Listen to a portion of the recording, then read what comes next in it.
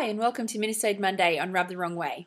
Today we talk to Shaun Brewster from CEA about pricing and how to set yourself apart in this crazy world of massage therapy. We will talk about getting over your fear of charging what you're worth and how you can confidently set your prices. So tune in and listen to the episode. Minisode Monday on Rub the Wrong Way.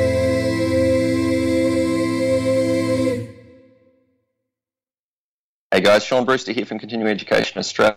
Thanks, Christy, for having me on Rub the Wrong Way podcast. Hey Shaun, welcome to Minisode Monday. I'm so pumped on these episodes. They are so much fun, and it's really cool to have you on again with us today, talking about putting up your prices. It's a tricky topic. A lot of people struggle with this, don't they? They really I don't do. know. Have you struggled with this yourself in the past? Absolutely. Yes. I used to be pretty terrible at charging people money for my service. Funny that, isn't it? Yeah. We go to school, we spend a lot of money to learn the skills, yet we don't want to have other people pay for them. I know. Do you know what I worked out that I have asked people to stop telling me? Yeah. That my therapy is a gift. Is that right? Yeah. Because it's not a gift. It's not a gift. You pay for that, please. That's right. Yeah. I like eating food. But it's, people would say to me like, oh, your massage is a gift. And I'm like, no, I've worked really hard to do this. This amazing stuff doesn't just happen. No. Well, yeah. Maybe. Yeah. Maybe. No, I think you worked for it. We both know. Anyway, Let's talk about putting up your price so that you can charge what you're worth. For sure.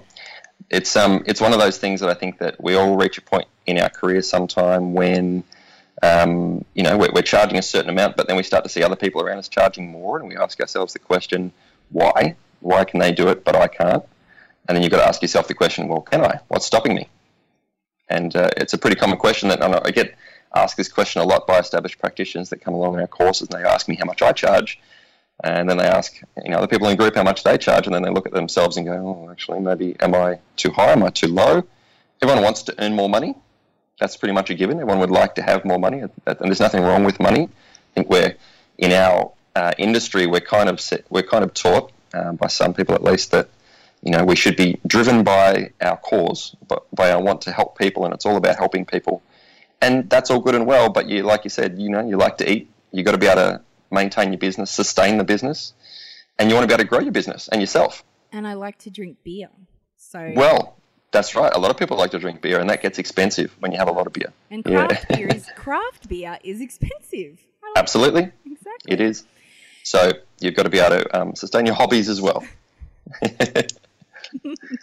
My out-of-clinic activity. So how do we get over it? How do we start to get over this block that we have about putting up our prices? I'll tell you a story just quickly about a practitioner, a myotherapist in Melbourne who I know of, based in the city. His clinic is set up in kind of the corporate end of town. There's a lot of lawyer offices, accounting firms. There's money. Like basically these clients are wealthy, mostly middle-aged men, typically, just sort of the demographic for the area that come into his clinic. He sees them typically for about 45 minutes per session, and he was charging $85 per 45 session, which is in the city, it's about right. He'd been doing that for 10 years or so. He was booked solid all the time. He didn't really need to work as much as he was, so he's thinking of cutting back. So he brought in a couple of new graduates into the clinic, and they were being booked pretty solidly as well. Everyone was charging $85 45 minutes. That was his model. It was working, been working for a while. But he wanted to scale back his time and build up some other practitioners and basically free up his life a bit, which is what he'd been working for the last 10 years. So what he did was he decided to, rather than just hire more and move himself out, he thought he'd do an experiment, and that was to put his prices up to see what would happen. So he put his prices up, but left the other two practitioners at the $85 for 45 minutes. So he put his up to $115. Didn't change anything about what he did, anything at all. He just put his price up to $115 and left the other two at $85 and just waited to see what would happen. Over the coming weeks, he gets new patients all the time. It's a good referral type business. New people would come in and they'd ask the question at reception, say, why is he $115, the other two $85? And that the answer was, he's the owner of the business. He's been doing this for bit longer than we have, so that's what he charges. Invariably, 95, 100% of the people would choose him. Price didn't matter, right? So he thought price was going to matter. It didn't matter at all. So he went, this is ridiculous. I'm not getting any less busy. I'm still getting booked out. I don't really want to just cut off my hours. I want the hours to kind of force me to cut back. So he put it up to 125 for 45 minutes. He just got busier. People wanted to see him. They didn't want to go to the 85. They wanted the more expensive proposition. He went, this is crazy. Like, I don't need to work anymore. I'm just going to put it up to $145 for 45 minutes. So up to 145 he went. This is all over the space of about 6 to 9 months. Nothing changed. He was charging $145 for $145 for 45 minutes. Nothing changed with how busy he was. So he was forced to cut back his hours purely because he couldn't find another way to do it. He was working half as many hours, making twice as much money. And he figured out that the only thing that people wanted was perceived value. So if we value ourselves at a price that is expected, then people expect to receive a service that is pretty much on par with everything else. So you become a commodity. So commodities are things that no matter where you are in the world, what they are, they're pretty much the same price. Gold, rice, wheat, Water. that kind of stuff. Water, exactly, right? It goes up and down a little bit, but it goes up and down with the market. You can't buy and sell wheat, in one country than another country and charge twice for it in another country unless there's a supply and demand issue. It's pretty much the same everywhere you go. So his service was a good quality service, probably not much better or worse than anybody else, but the perceived value around it when he went to $145 was amazing. People just assumed he was better. They came in, received the service and walked out thinking that was great. They thought they were getting what they paid for. I totally got my $145 worth. Yes, absolutely. And he was doing zero different. Like, it was nothing different than what he was doing the year before. But the perception from the people who had the money and were willing to spend it was, this is a better service because he charges more. So perception's amazing. Exactly. And so that brings us to how, as practitioners, do we change our perception of ourselves? Yeah, well, I guess one way to do that, if you've read anything that I've written before, I talk a lot about specializing in things, becoming a niche expert in something. So one way to do that would be to just think about something you're passionate about, the kind of patient that you absolutely love to treat. What is your ideal customer, your ideal client, your ideal patient? Who are they? What do they look like? And what needs do they have to be serviced? Once you can figure out what needs they have to be serviced and you can figure out a way to do that, or even just present yourself as the person who can do that, then your perceived value goes up because you become their problem solver. So as an example, my market is athletes. I work a lot with runners. I'm a runner myself. I kind of understand that space quite well. So I presented myself a few years ago to the running industry as the therapist to go to if you've got running injuries. Didn't necessarily do anything amazingly different in the way I practiced. I just presented myself that way. So I became known as the running guy. Because of that, people would travel further. They'd expect to pay more. They would expect to have to book further ahead because they expected me to be busy. They didn't know what the situation was in my clinic, what my background was, what my skills were. I was just presented as the niche expert in that particular field.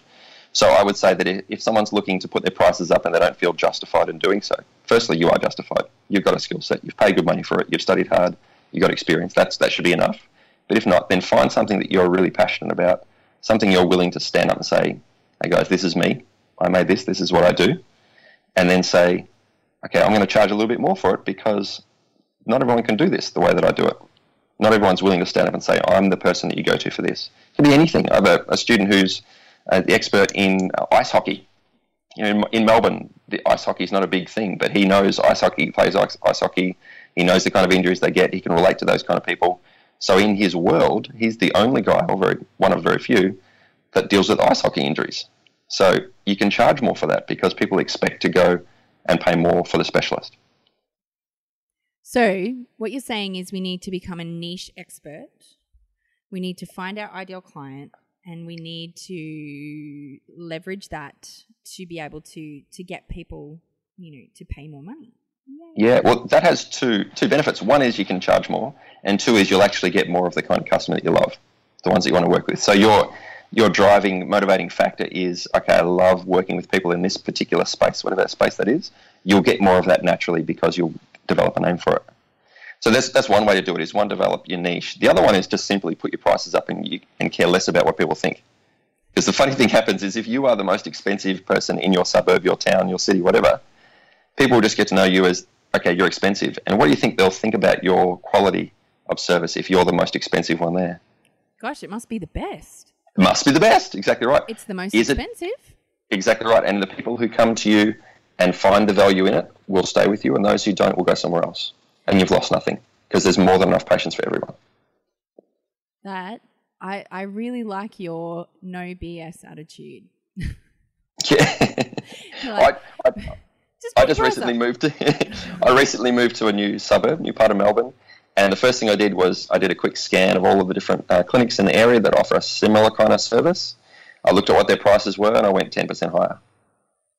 Wow, bold. I like it. What have I got to lose? You know, and people come to my clinic now, and I'm sure you get this as well. People really ask when they book in, how much is the treatment? You get the occasional person, but the people that ask how much it is, typically aren't going to hang around anyway. They're not the person who's going to come back a lot. I find for me, the people who are asking me how much it is, it's after we've had the conversation and they're already booked. They just want to know how much money to bring with them. That's generally the only reason why money comes into it, is because they're like, well, how much is it? Do I need to bring cash, or do you take your cards? Like, so that's it's the practical part of the actual payment process that they're asking why they're asking the price. Yeah. And I mean, I've spoken about it on previous mini episodes about my pricing structure. I actually have a tiered pricing structure for membership clients, and it seems complicated, but for me, the bit I have always hated about pricing is asking at the end of the session. So I've eliminated that. Yep. They know up front. Yeah. Well, A, they know up front, or B, they've already paid me and I don't have to even say to them anything. I'm like, bye-bye, see you next month.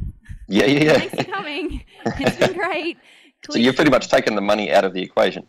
Pretty much. Yeah. Yeah. So and then you can focus on building the relationship and rapport and everything else that goes with it. Yeah. Exactly. So because I struggled for years, like trying to charge what I'm worth. And I'm using inverted commas, people who are listening at home.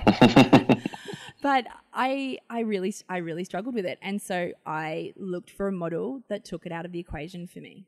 And so now what I have is the confidence to say to people, well, you've got two options.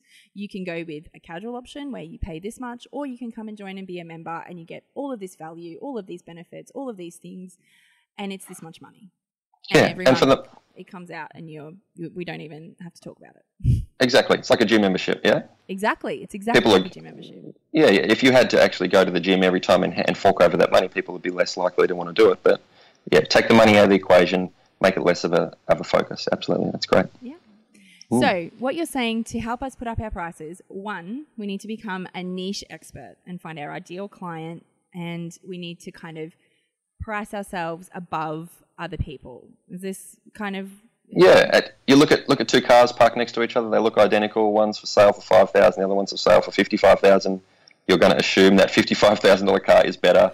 You don't know. They just look the same from the outside in, but you'll look at the $55,000 one thinking there's more value here somewhere. So put your price up. It better be a Bentley. That's right. Well, actually, no, it's probably not a Bentley. It's probably just like some kind of Isuzu MUX or something. Shaun Brewster, thank you so much for coming on the show. Where can people connect with you? ceaustralia.com, Continuing Education Australia. Fantastic. And I'm sure we can find you on the Facebooks as well. You can find me on the Book of Faces, yes. Yep. CE Australia on Facebook as well, I think it is. Yep. Perfect. Okay. Thank you so much for your time today, Shaun. Thank you, Christy. Bye. If you liked listening to today's episode, I'd be super grateful if you shared it with someone who could use this advice. Or if you found some value, please feel free to message me through the Rub the Wrong Way Facebook page and let me know what you took away from the episode. Also, if you feel so inclined, I'd love a rate and review on iTunes. It really helps us out. Thank you so much, and I'll see you next Monday.